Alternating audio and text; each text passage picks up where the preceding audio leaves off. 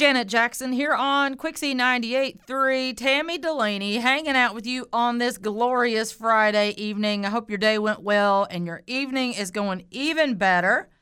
And it is time out the gate for your positivity note. I have found something great out there in the world and sometimes on the internet of all places. I share that little something with you and hope that it will be life-changing for you in some way, or it just makes you think about life, makes you think about things. So in a great way. So I saw a sign the other day that said, when it rains, look for rainbows. When it's dark, look for stars.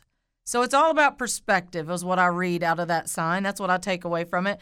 And then I found this on the internet. It says, when you can't control what's happening, happening in life and surrounding you, challenge yourself to control the way you respond to it. We have no way of controlling life and what it brings, but we do have control of how we respond to things. And trust me, I always say to myself, no storm lasts forever, so I'll share that with you tonight. The sun will shine again, so be encouraged to know that. And as always, you have one life to live in life, so make your life matter. We are Quixie 98.